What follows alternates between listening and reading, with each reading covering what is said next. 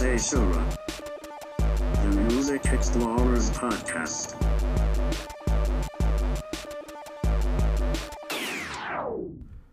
All right, welcome to Seishura, the Music Explorers podcast. I'm Elaine. And I am Scoot Magoo. And we are back with another book club where we talk about some interesting books about music. Last time, we didn't really talk about a book about music per se, but I mean, we were close enough with John Darnielle's latest novel.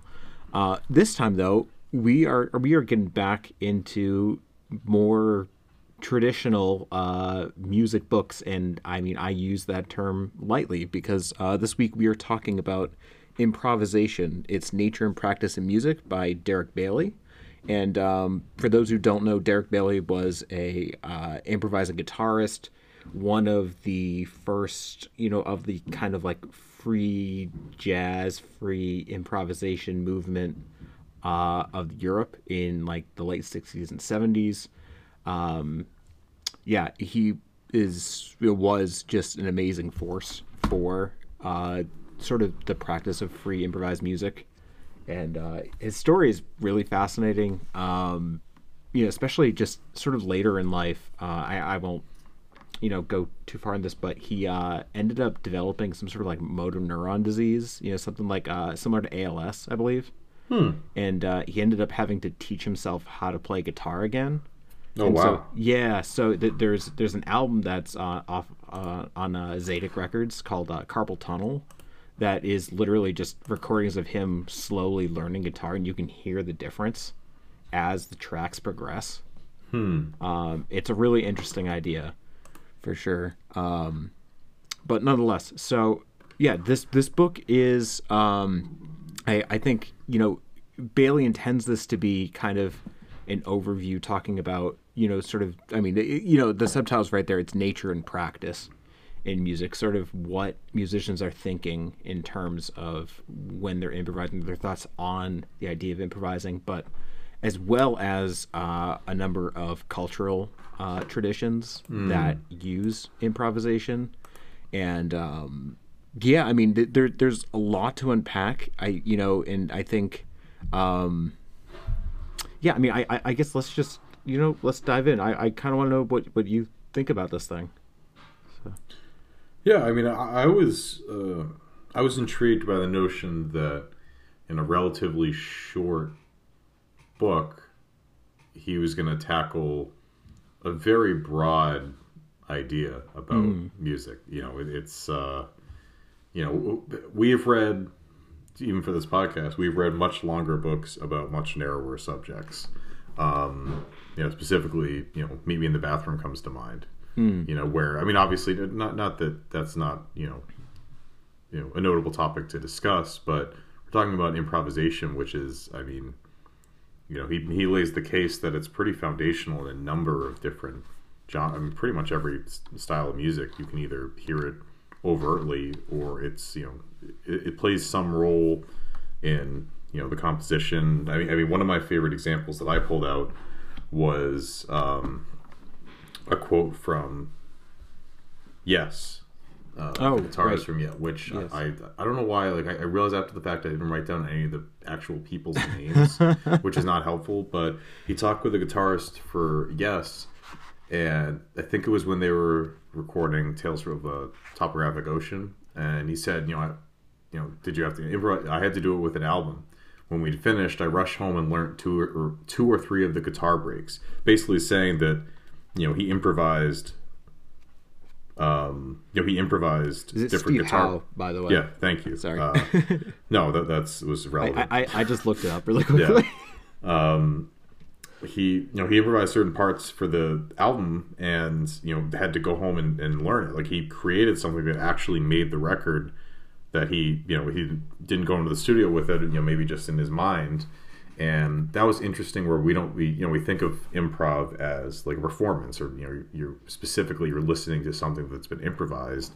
Whereas with that, I mean, I don't know if I would have, I guess with prog rock improvisation, you assume it's part of the process somehow, but to actually hear how, kind of it made it past the cutting room floor and it became an integral part of a record, just goes to show, what role this can play in, like in the compositional process. I mean, for me, I thought he did a pretty good job of talking about, again, a very broad subject in relatively succinctly. I think that it was really fascinating, particularly the earlier parts. I mean, right out of the gate, one of my favorite sections was the Indian music section. Oh, same, yes. And just like, I think literally it was within the first paragraph, or first few paragraphs, he talked about Hindustani, with Northern Indian, and Carnatic, the South Indian, which actually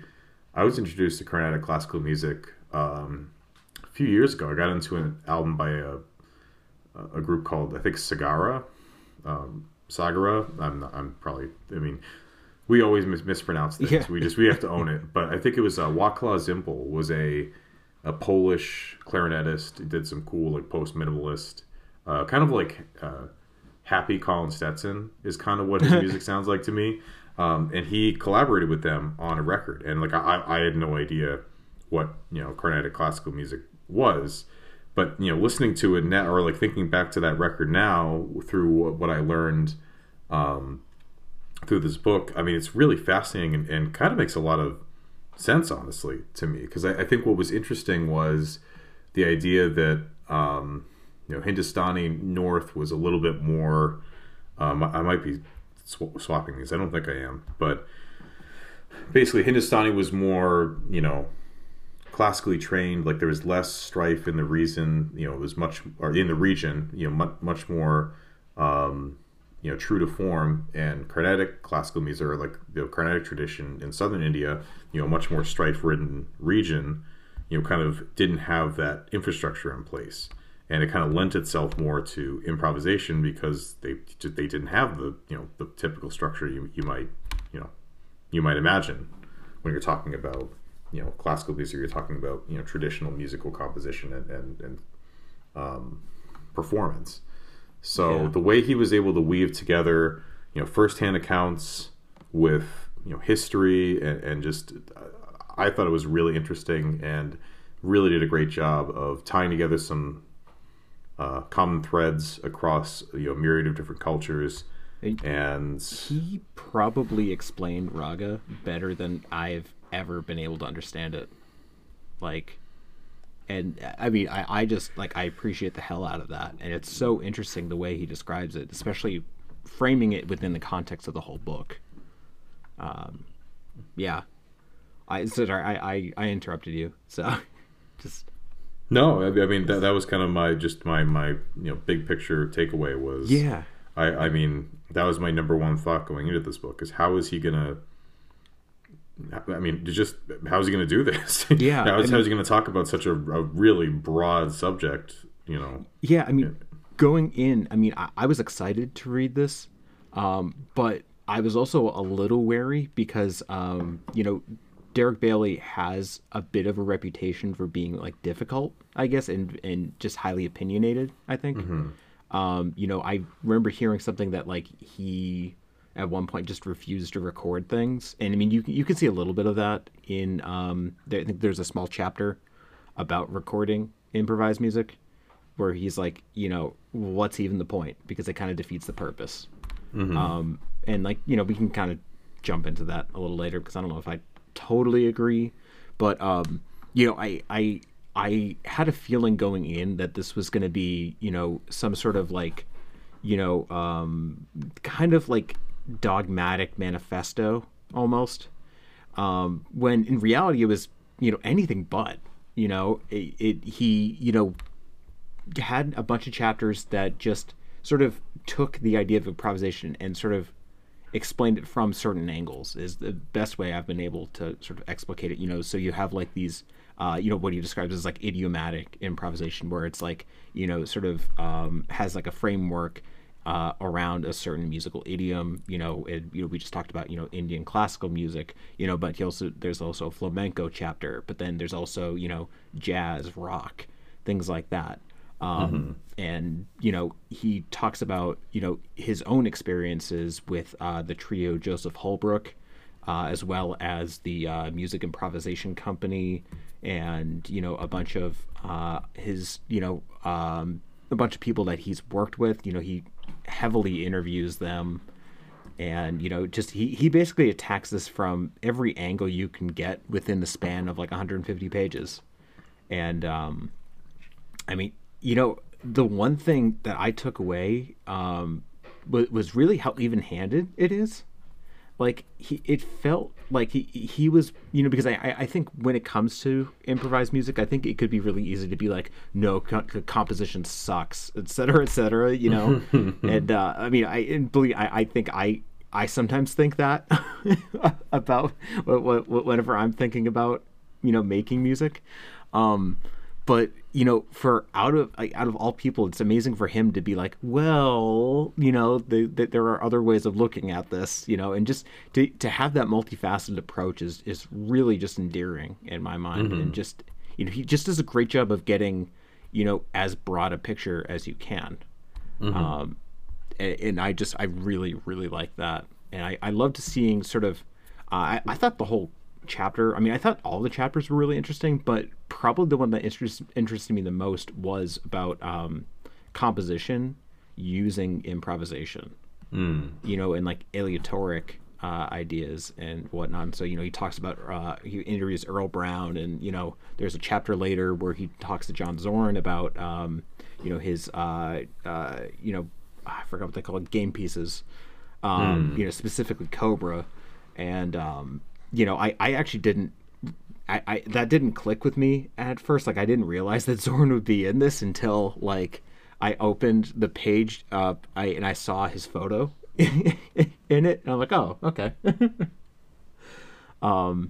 Yeah, I mean, I not to spoil things, but like I mean, I really love this book. Like this, reading this really got me inspired, not only to, I guess just because I personally feel a kinship with improvisation, not only in a musical way, but just in like a general creative way.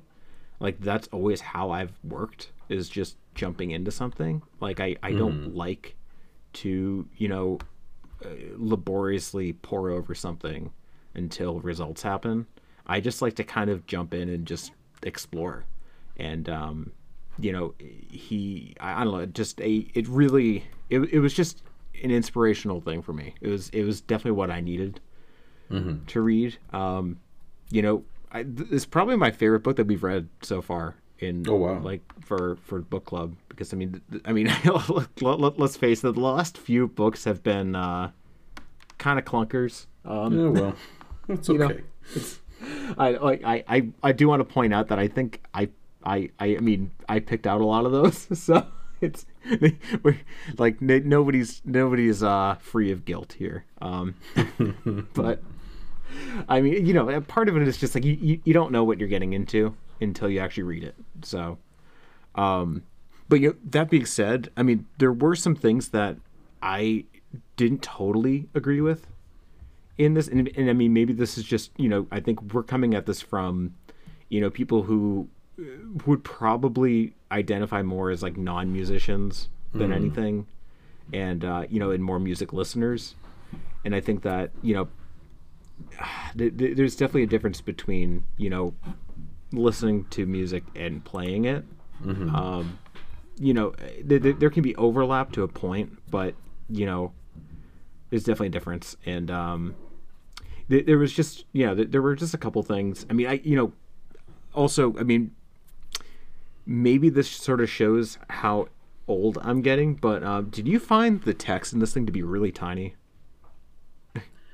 Yeah, it kind of reminded me of, I mean, I guess not to segue too much, but when my professors in college would like print out something for us to read, and it just for whatever reason always felt really, really small. And I would say if there's one, kind of one overarching critique, I mean, sometimes the book felt a little too academic. Like it felt like I was reading a paper. I mean, I don't. I mean, ultimately, I think I got a lot from it. I don't think it you know, ruined the experience by any stretch. But certainly, sometimes it felt like it felt a little scholarly. Which, I mean, I guess take that for what you will. I don't know if certainly wasn't a deal breaker, but it definitely felt like at times like I was taking a class. Yeah, I mean, it's definitely peppered with a lot of like academies, I guess.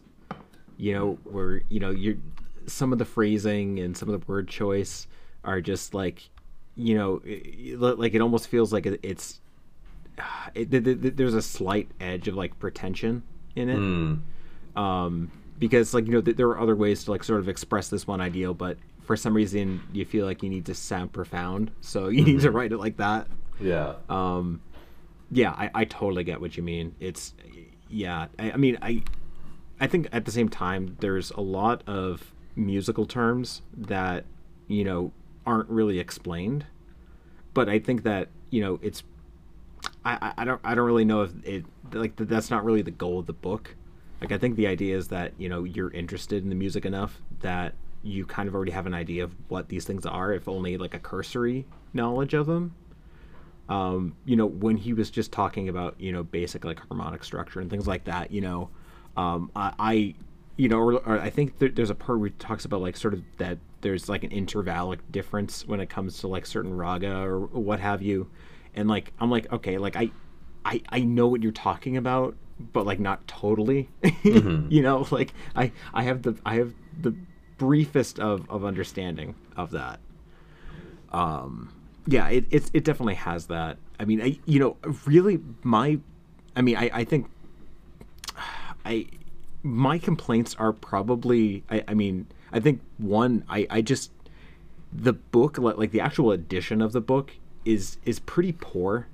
Like when it comes to like the actual printing of it and things like that. Like it feels like a Dover thrift edition of a book in a way. And like, I mean, I get that there really isn't a huge audience for a book like this, but like, you know, I would love to see a reprint that like doesn't have the cover that it has, and you know, I actually like, you know, feels like there's a lot of like time and effort into like the quality of the printing, and I'm not one to really, you know, kind of levy this complaint normally. I just like, I felt like it deserved better in a way.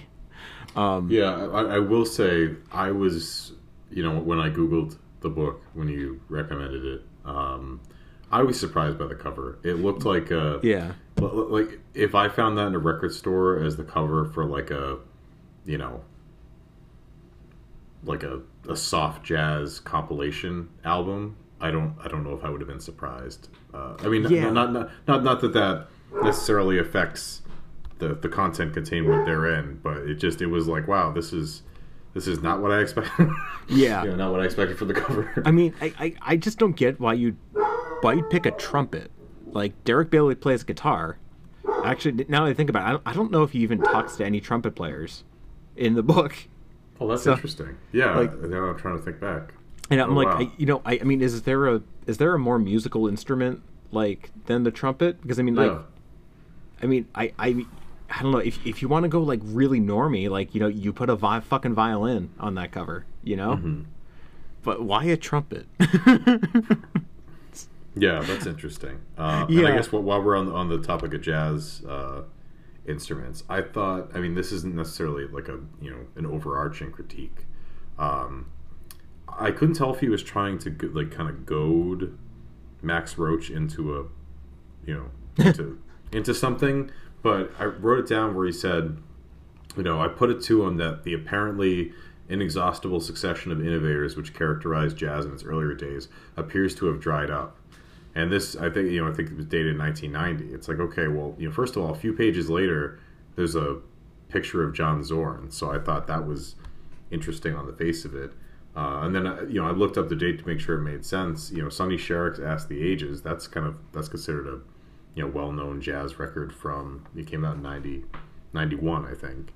I don't know, that's kind of a pet peeve of mine in general. I just feel like you know, kind of the whole punk is dead mantra. Yeah. It's like, I mean, I don't really feel like a genre is necessarily dead. I mean, maybe like Gregorian chants. But I think he was talking more about because I think he would probably make a distinction between free jazz and like bebop.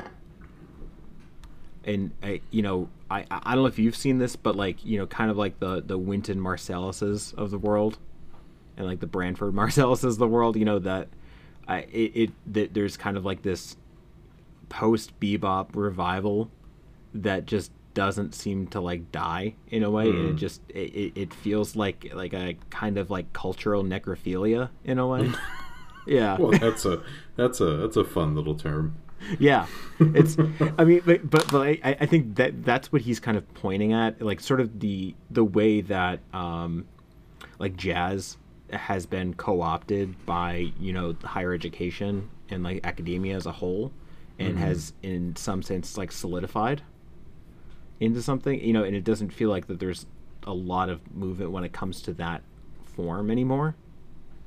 I think that's kind of, I at least that's how I understood it. And I mean, I totally get that, because the thing is, like, if you go into like a jazz program now, that's what you're studying. You it's not like you're studying, fucking like Ascension. You're studying like, Charlie Parker. It's like, and I mean, I'm definitely like, it's not true for every program out there, but I mean, there's definitely like an overwhelming majority. It's kind of like, going to like a classical like composition school. Like, I think slowly, like, there are conservatories that are, starting to accept new music and things like that, but a lot of them are still stuck in the Romantic era, and like the Baroque and whatnot. I think that's kind of like the like kind of the bigger thing that he's talking about, but I totally know what you mean. Like when he sort of it felt like he was like that Max Roach quote was just like a little weird. I mean, like I said, it's not like I agree with everything that was here. He has this one quote. He says that it says the important thing is to have an objective in improvisation. And I'm like, I don't know about that, because like I mean, in some ways, like I look at improvisation as sort of a way of letting go of things and feeling for the present, and so you're not really having an objective in a way. If you're completely in the moment, it's more like you're reacting to what's happening. But I think he, I don't know if you disagree with that either. Like, I think that it's just like, I think, I mean, this is from like, at the beginning of the book. So like, I'm not, sometimes writers like this will like, kind of shoehorn like a quote like this in here, and then kind of slowly break it down over the book. So like sometimes they'll like explain it more, what have you. So I don't know. There are definitely certain things like, so there's that interview kind of with Gavin Bryars, who is part of Joseph Holbrook, and that he says he considers sort of the literal, like, the limitations and boundaries of improvisation to be like a kind of cage, and I found that interesting, because I don't really think of that as a cage in a way. Like, I feel like the true cage is following the script. And so I like, in my mind, improvisation is sort of like yeah, that like there's a literal limit, like, because if you are playing a guitar that is only using 12-tone equal temperament, you're only able to use like chromatic scales unless you want to do a bunch of bends, or something like that. Like there are limits to what you're doing, for sure. But I feel like improvisation sort of, in a way, it's like you're placing yourself in the cage, but you realize that the bars aren't really there. And it's a difficult thing, which I think is kind of funny describing all of this, because in his introduction he describes sort of like the ineffability of improvisation as a whole, that it's like a lot of people's description of it really doesn't do it justice, because it's not really something that is totally able to be analyzed because it's so in the moment. I love that. Like I very much agree with that. But yeah, I mean, there's some interesting things here for sure. I think if I can sort of levy another criticism here, I think that sometimes, the book tends to fall back on its interviews to the point that it almost feels like it's like these mini profiles on these artists. And I don't necessarily consider that a bad thing. I just think that, like, sometimes it feels like that, like, it kind of takes over, and it's like, as opposed to having like more of a constructive, like more of a constructed chapter, I guess, in a more, trying to get certain ideas out of what this person's saying. It almost felt like it was more just being like, okay, let's just get all of this in here. And it's good and bad. It all depends on how you look at it, because I found a lot of the interviews to be really interesting. So no, but I think you're totally spot on that. The thing I noticed that early on is that there were a number of there were a number of quotes in a row, and I was like, wow, this really pulling from the source material here, which, I mean, again, I think ultimately worked out. I don't know if it was necessarily totally a bad thing, but it certainly was notable that there were just long, he in the book he italicized quotes, and they were just long paragraphs of italics, which I don't know. I mean, there were some great quotes. I definitely pulled out a number in my notes for this episode, but I think it's kind of the balance of, again, talking about this having kind of an academic vibe. That's something I would think of, or I would get dinged for from my professors, is how much do you quote, how much do you actually bring to the analysis. And I think he did a good job of analyzing. I mean, one of my favorite takeaways, which I think I believe it wasn't an italicized section, so I feel like this is something he brought from his own research, is in the organ section, and just talking about, just because obviously I was raised in a church setting, like most people in America that look like me, and the idea that, like, all the the voluntaries, the interludes, the postludes, how those are often frequently improvised, and just how ingrained that is in just the process of going to church and having an organist provide the music for that ceremony. And it's so, one of my favorite experiences reading really anything is when you read something and you can immediately tie what the author's talking about to your own life. And for something that's, I mean, not that I think obviously we all know what something improvisation is, no matter what musical background you have. It's still somewhat of a the reason there's a book about it. It's somewhat abstract and kind of like what it means, what it's for, etc.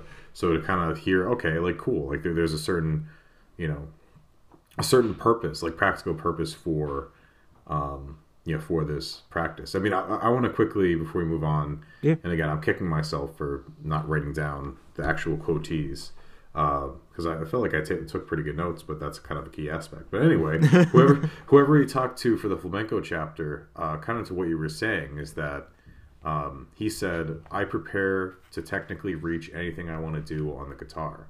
And I thought that's so succinctly described kind of the process of preparing yourself to Paco improvise. Peña, by the way. Yeah, thank you. Yeah.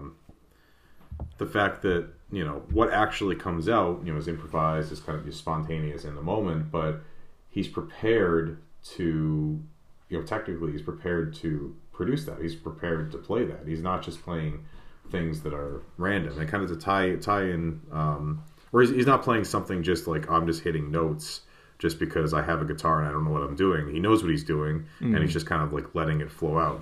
And I think probably my favorite chapter talked about that to an extent is the audience chapter. And there was a section, that said invoking professionalism was kind of how this little section started off. The ability to provide at least a standard performance, whatever the circumstances, usually has a deleterious effect on improvisation, causing it to be confined to the more predictable aspects of idiom or vocabulary. I think that being the distinction between, just kind of it's hard because there's kind of that distinction of like, why is Picasso art, but, the obscure drawing that my 4-year-old made, not. And I think it's just like, when you hear it, like, when someone, knows what they're doing, like when John Zorn's improvising, like, the difference between that and some random, Joe Schmo picked up a saxophone and it's just like, painfully, flailing around trying to play something. Like, the difference. And I think just his positioning of, the active role of the audience. And I think there was another quote where he said, you have to train the audience. What we're doing here is we're inventing this as we go along, and you two are involved in this experience. It's never going to be this way again. And I think that was, I don't know. I mean, I think it's one of those things where when it's said, you're like, oh, but of course. But I guess I never really thought of it like that. It's just that, when you go to any number of musicians' concerts, you're expecting, okay, I hope they play this song, I hope they play that song. But especially when it comes to jazz, you're going to see them play. Like, you're going to experience what that band leader, what that composer, what that performer has to offer in that specific performance. And I think there's something really, I think just that passage alone did a great job of just summarizing, kind of the value of free or improvisation, like the value of why this is such a unique musical device. So I think that's kind of, there's a key aspect right there is sort of the idea that, it's a tool. It's not like, it's not like when we talk about improvisation, we're just talking about someone like Zorn or Derek Bailey or, even, I don't know, like, Peter Brötzmann, this is a tool that is being used, and it's being used in innumerable ways, from, something that's more constructed, that, sort of leaves room for the performer to kind of do what they want within an already composed framework, as opposed to, or just completely going nuts and just going free, where like there is no form going into everything, or you have stuff that's in between, which I kind of look at as Zorn's game pieces. Mm-hmm. It's really interesting just to sort of see that that this is not there are a couple times that he makes note that like improvisation, or I guess not, it shows up once that he notes that like improvisation really or free improvisation has little to do with experimental music in a way, because it's like its own thing, but I think it's kind of relegated to that area of music because of how foreign it is to a lot of people, which I found really interesting. What I also found interesting was sort of his he definitely had like a clear delineation between like free jazz and free improvisation, which I found really interesting, and it's something that I note a lot when I listen to music, is that there is definitely a difference, even though it's sometimes it can be difficult to hear it. There's a lot to sort of run around with here. I mean, to kind of go back really quick, that whole idea of like, what's the difference between a Jackson Pollock painting and the paint splatters that show up when I'm painting the house, and like the idea that like what you're like kind of like this idea of like intention, and that's always something that I've had a complicated relationship with, because I think there's like people think that of like that walk before you can run sort of mentality. And I agree with it to a point, but there's a limit, and I think Derek Bailey does a great job of sort of talking about this in the chapter on Indian music, or at least his interviewee in that section, which I'm going to look up his name because I am also not great at keeping these names. Let's see, where is it? Viram Jasani. Yeah, so he was sort of talking about like how they teach improvisation, in the Indian classical tradition, where they just like study with these teachers and they kind of have to like go their own way in a sense. Like they kind of have to figure this all out for themselves. And like the teacher is there to guide them, but not tell them what to do.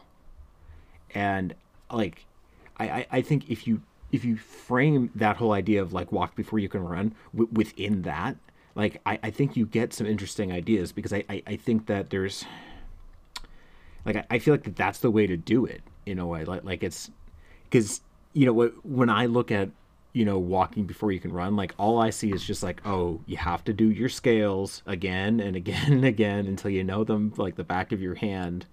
Where like I've always had an issue with that. Like, I'm like, I don't want to learn scale, dude. Like I just want to go and use that scale.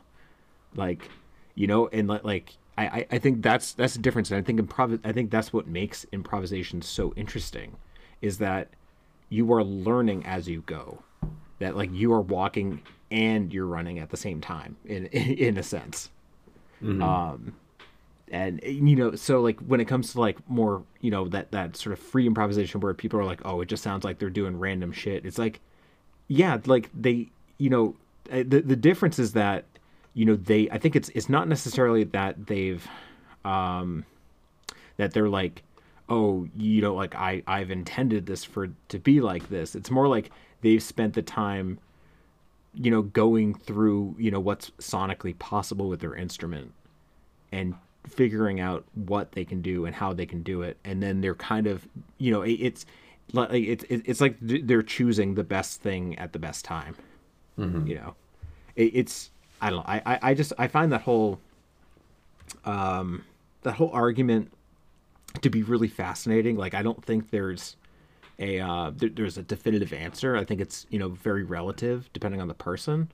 Mm-hmm. But just as like I just I can remember being in college, and my advisor, I was taking an independent study with him, and it was like a creative writing study where I was writing like a novella, and I came in with this thing, and I was really excited about it, and it was kind of out there, kind of weird, and he was like, yeah, you need to like slow down on this. And I always hated that.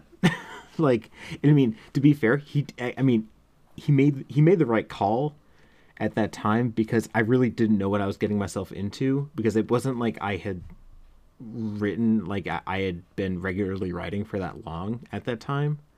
But not too long after that, like when I started grad school and things like that, at that point I had probably been writing every day for, I don't know, at least 2 years. Mm-hmm. I'm guessing. And I just would just go with it, and it was easier then, so it sucks to be told that, to walk before you can run. So yeah. Anyway, that's a big tangent, because I mean, overall, I mean, I really loved reading this thing. It was just such an interesting read. It was so short too, and it just felt like this book that I want to have on my shelf for the rest of my life. Just because I think it reminds me of like D.T. Suzuki's introduction to Zen Buddhism. That it's like it's this taster that you just feel like you can always go back to. Mm-hmm. Like, because you're never gonna quite get to the bottom of everything, because you're always going to look at something in a different way every time you go back to see it. Mm-hmm. Yeah, I mean, I have some quotes too that I found really cool. If you want to go through a couple of these right now, I think actually to go back to that walk versus run sort of thing. John Stevens's interview where he, I think it's talking about, it's in the chapter teaching improvisation. He says, studying formally with a teacher might be the right way to achieve specific aims, but to do only that is a very distorted view of approaching a musical instrument.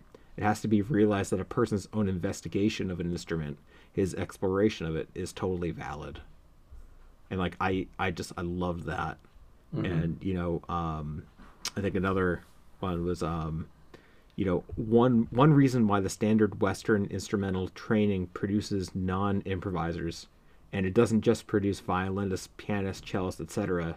It specifically produces specifically non-improvisers, musicians rendered incapable of attempting improvisation, is that not only does it teach how to play an instrument, it teaches us that the creation of music is a separate activity from playing that instrument. Which I was like that, I just loved some of these quotes.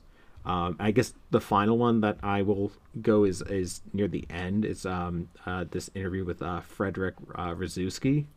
It says, in 1968, I ran into Steve Lacy on the street in Rome.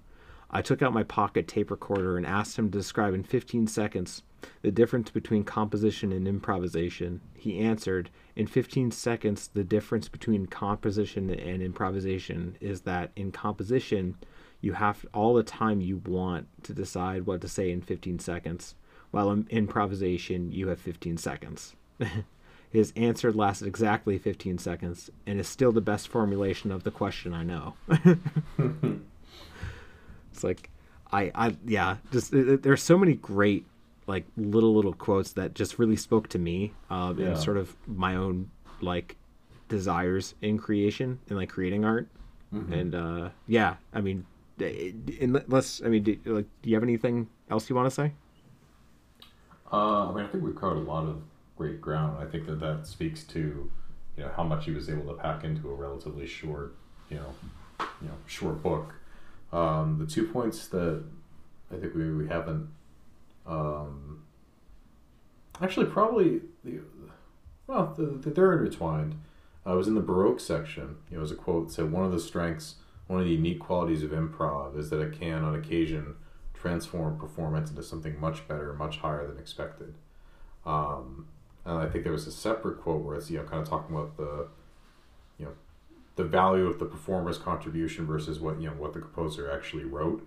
And I forget who was speaking. I think that was Earl Brown. Yeah, it was it was described as an absolute artistic crime, and I feel like that battle between play what you've. It kind of reminds me of a conversation. The Mountain Goats, every time they toured through, or at least pre-COVID, it seems like every time they toured through Seattle, they appeared on a really well-known indie radio station, and they would perform a set and then talk to the host, in between songs. Was it KEXP? Yes, it was. Yeah. Thank you. I couldn't remember the acronym or the abbreviation, the call sign, whatever. You know what I mean? Yeah. You know what the radio is. Anyway. I don't. It's 2022, Scott. But the last time they went, obviously before COVID, was right after their album In League with Dragons came out. And they recorded that album with Owen Pallett.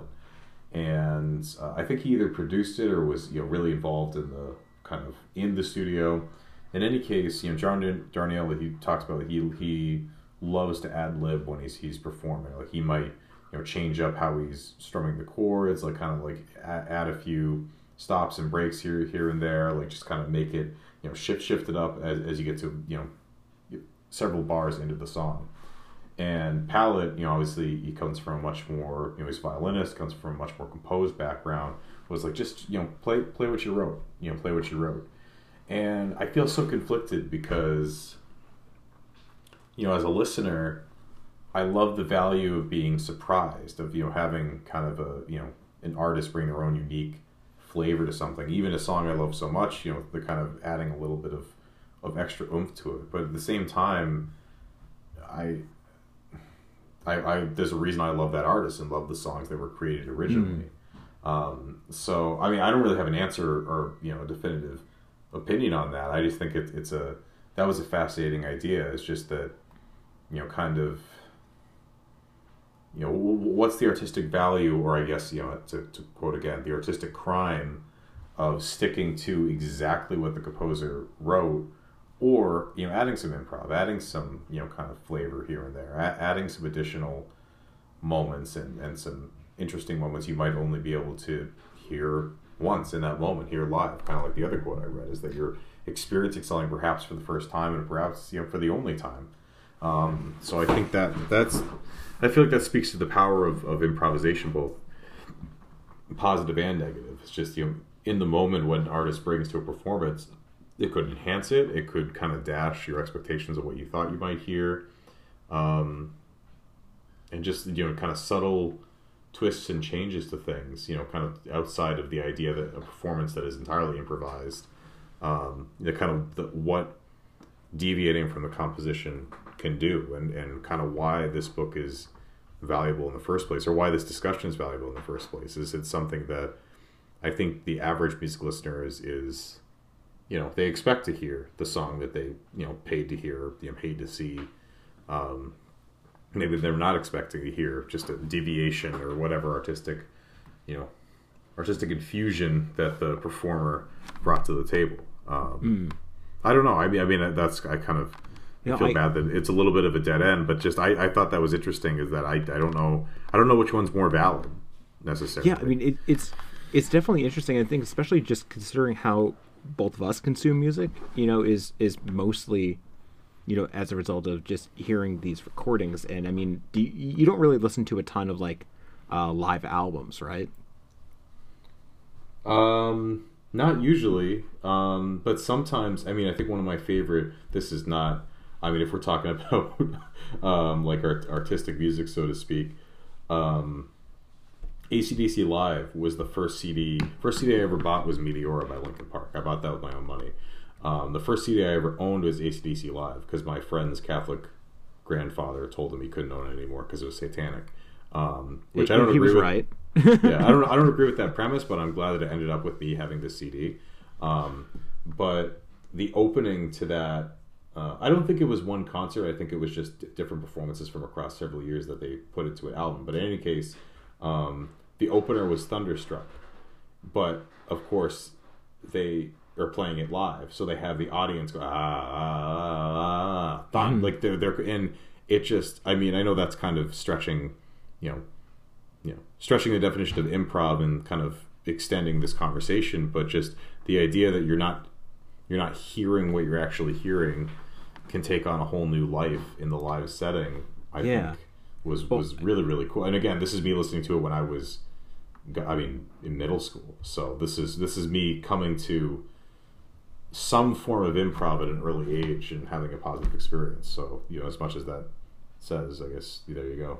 Yeah, I mean, I think there's like, I think part of the draw of improvisation is, kind of the risk of it, that like there's a chance that this could all just go to shit really fast, and but it doesn't always, and when it doesn't, it's like fucking amazing.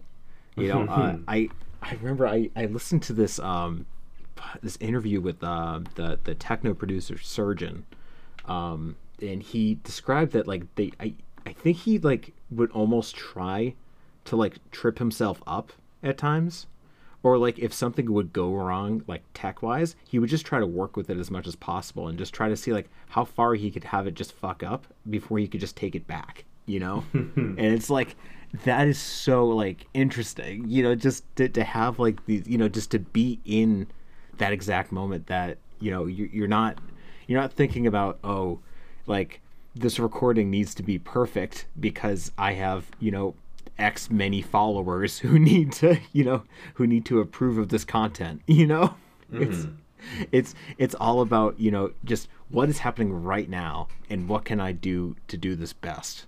And it's just like there is no answer for that because it is just different every time. This was just such a great book to read. I mean, if anybody is interested in improvisation or just even experimental music in general, because I think it covers a lot of ground in that. I think this is just a great read, and it's just super short too. So you're really getting you're getting a lot, but it's it's not like it's this 1,000-page textbook. It's So yeah, just I freaking great read. Really glad that we covered this thing. So I guess with that in mind, unless you have anything else you want to add, do you want to talk about some albums of the week? I would love to. Yeah. What you got? Yeah, so in the era of, if you're willing to pay the premium, you can pretty much own any record you want by going on Discogs and finding it. This is a story about me being glad that I waited. This was one of the I think eventually I'll try to own everything by this band, but we've talked before. I've reached the stage where the stage of the discography where like I kind of want to say that I own everything by this band, but they fell off just a little bit. So this was like one of the last releases of theirs I needed, and they had, I think they had a copy available, or it was at Bull Moose. I think it might have been the whole when we can get it for you. It's available. Like we'll try to get it for you, but it's lighted up. But yeah, special order. We'll try to get it for you, lit up green. But it was like almost $20, and I think used. And I think it was just because it was a European import or something like that. And I was like, I don't know. Like that's I've already bought a few records for this band that were a lot more affordable, and I'm not sure about that. Well, fast forward, I think a few months later, and the same record, $6, and I was like, well, bam, thank you, ma'am. And I'm glad I waited, and I'm glad I have it now. And it is 17 Seconds by The Cure. Oh, okay. What's weird is that it's the same exact European import. Like it's not a different version. It's just for whatever reason it costs almost $10-12 less, which I will take. This came after, depending where you were, Boys Don't Cry, Three Imaginary Boys, kind of their more upbeat, dancier, like borderline pop punk, power pop take on like their post punk style. This is quite a shift. I actually because I listening to all these albums in hindsight, so to speak, decades later, I'm just kind of listening to them as they as I collect them, and then after the fact looking.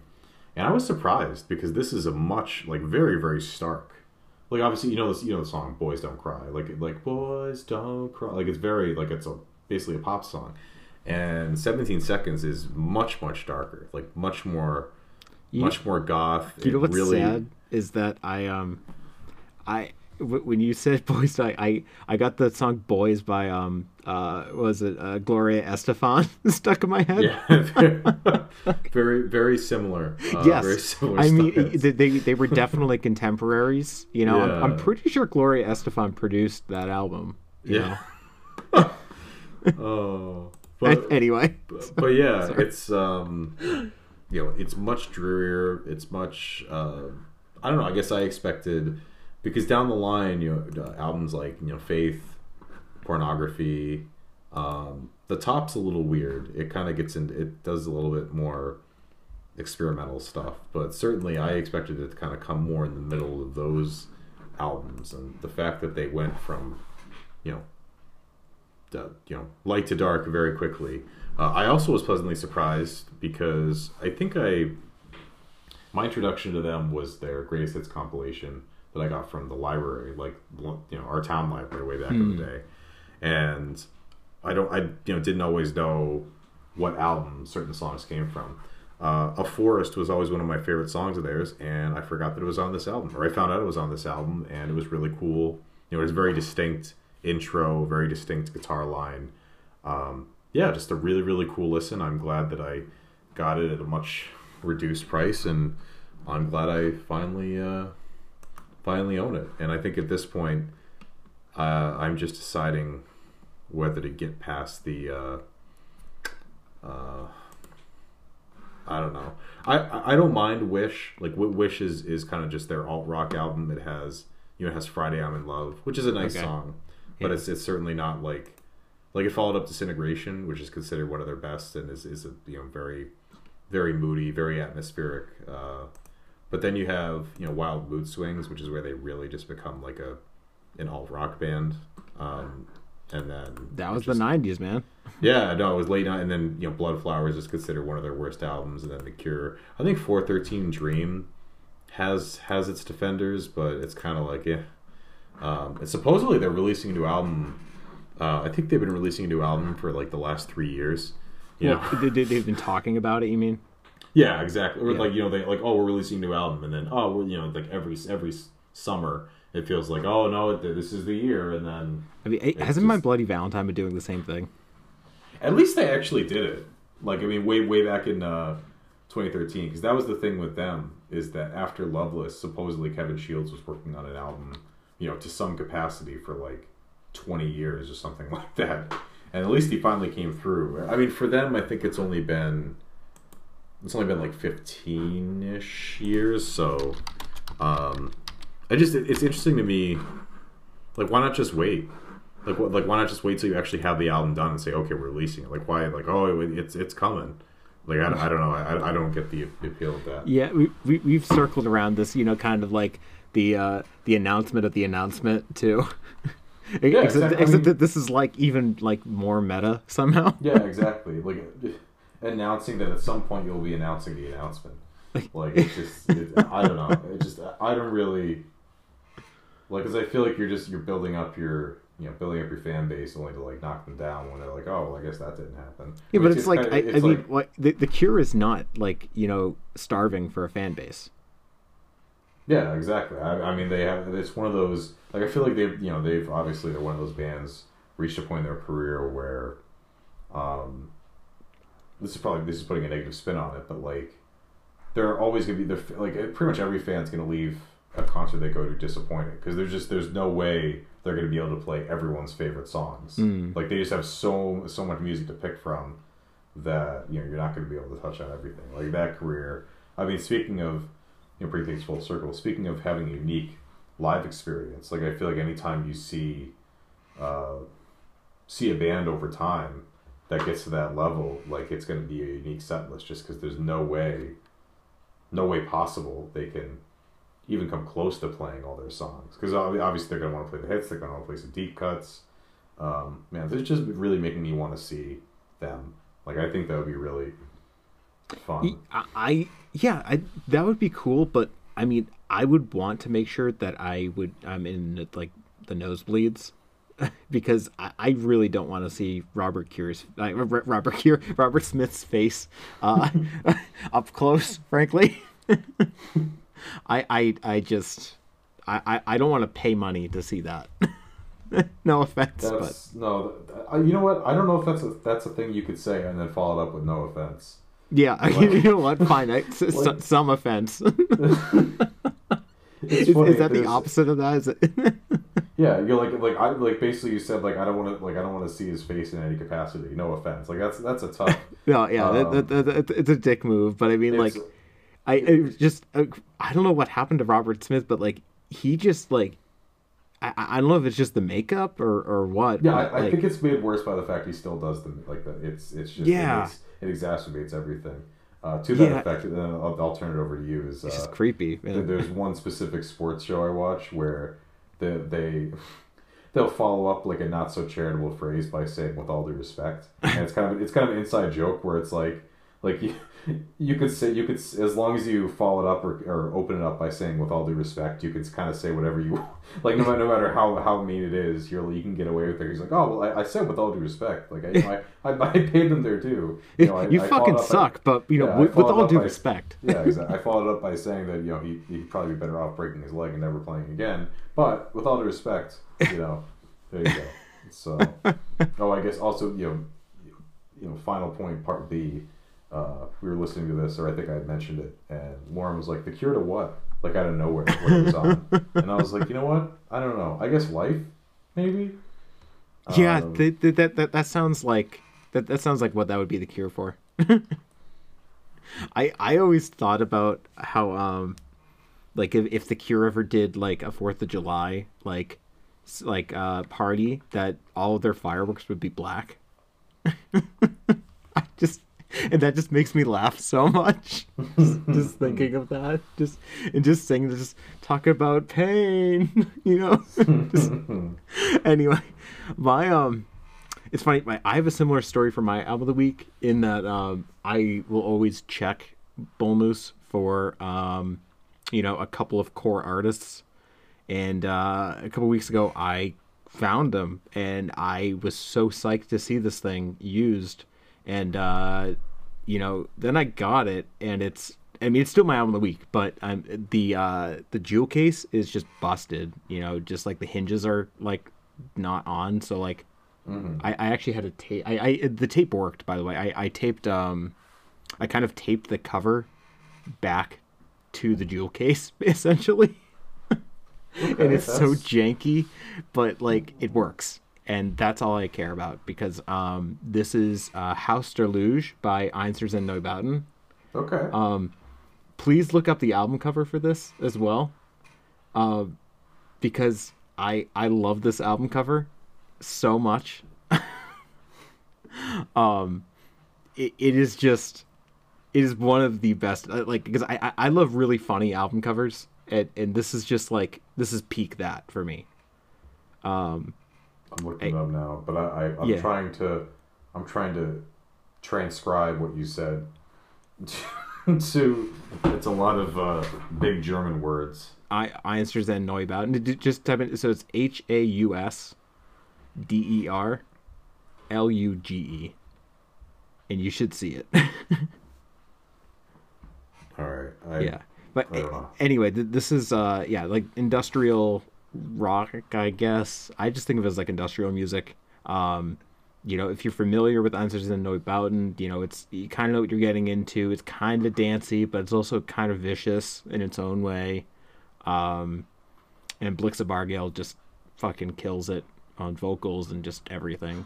And great little album. Very happy to have it. Have you found it yet? Well, there we go. Yeah. That's sometimes you gotta. Sometimes you just gotta. I love that album cover. It's just like what? Like, okay, but the real question is that urine coming out of the horse? What? Right? Yeah. I know. You have to ask yourself like the important questions. I mean, I hope so. Otherwise, we're kind of. Yeah, I was gonna say we're off the rails, but I don't think we know where the track is. Yeah, exactly. Like the track's long gone. I mean, the minute I started shitting on fucking Robert Smith for no reason, Well, maybe not for no reason. Still, not nice to say. In any case, we are gonna let this. I think we should just end this now. Thank you for listening, and we'll be back next week. Talk to you later. Bye.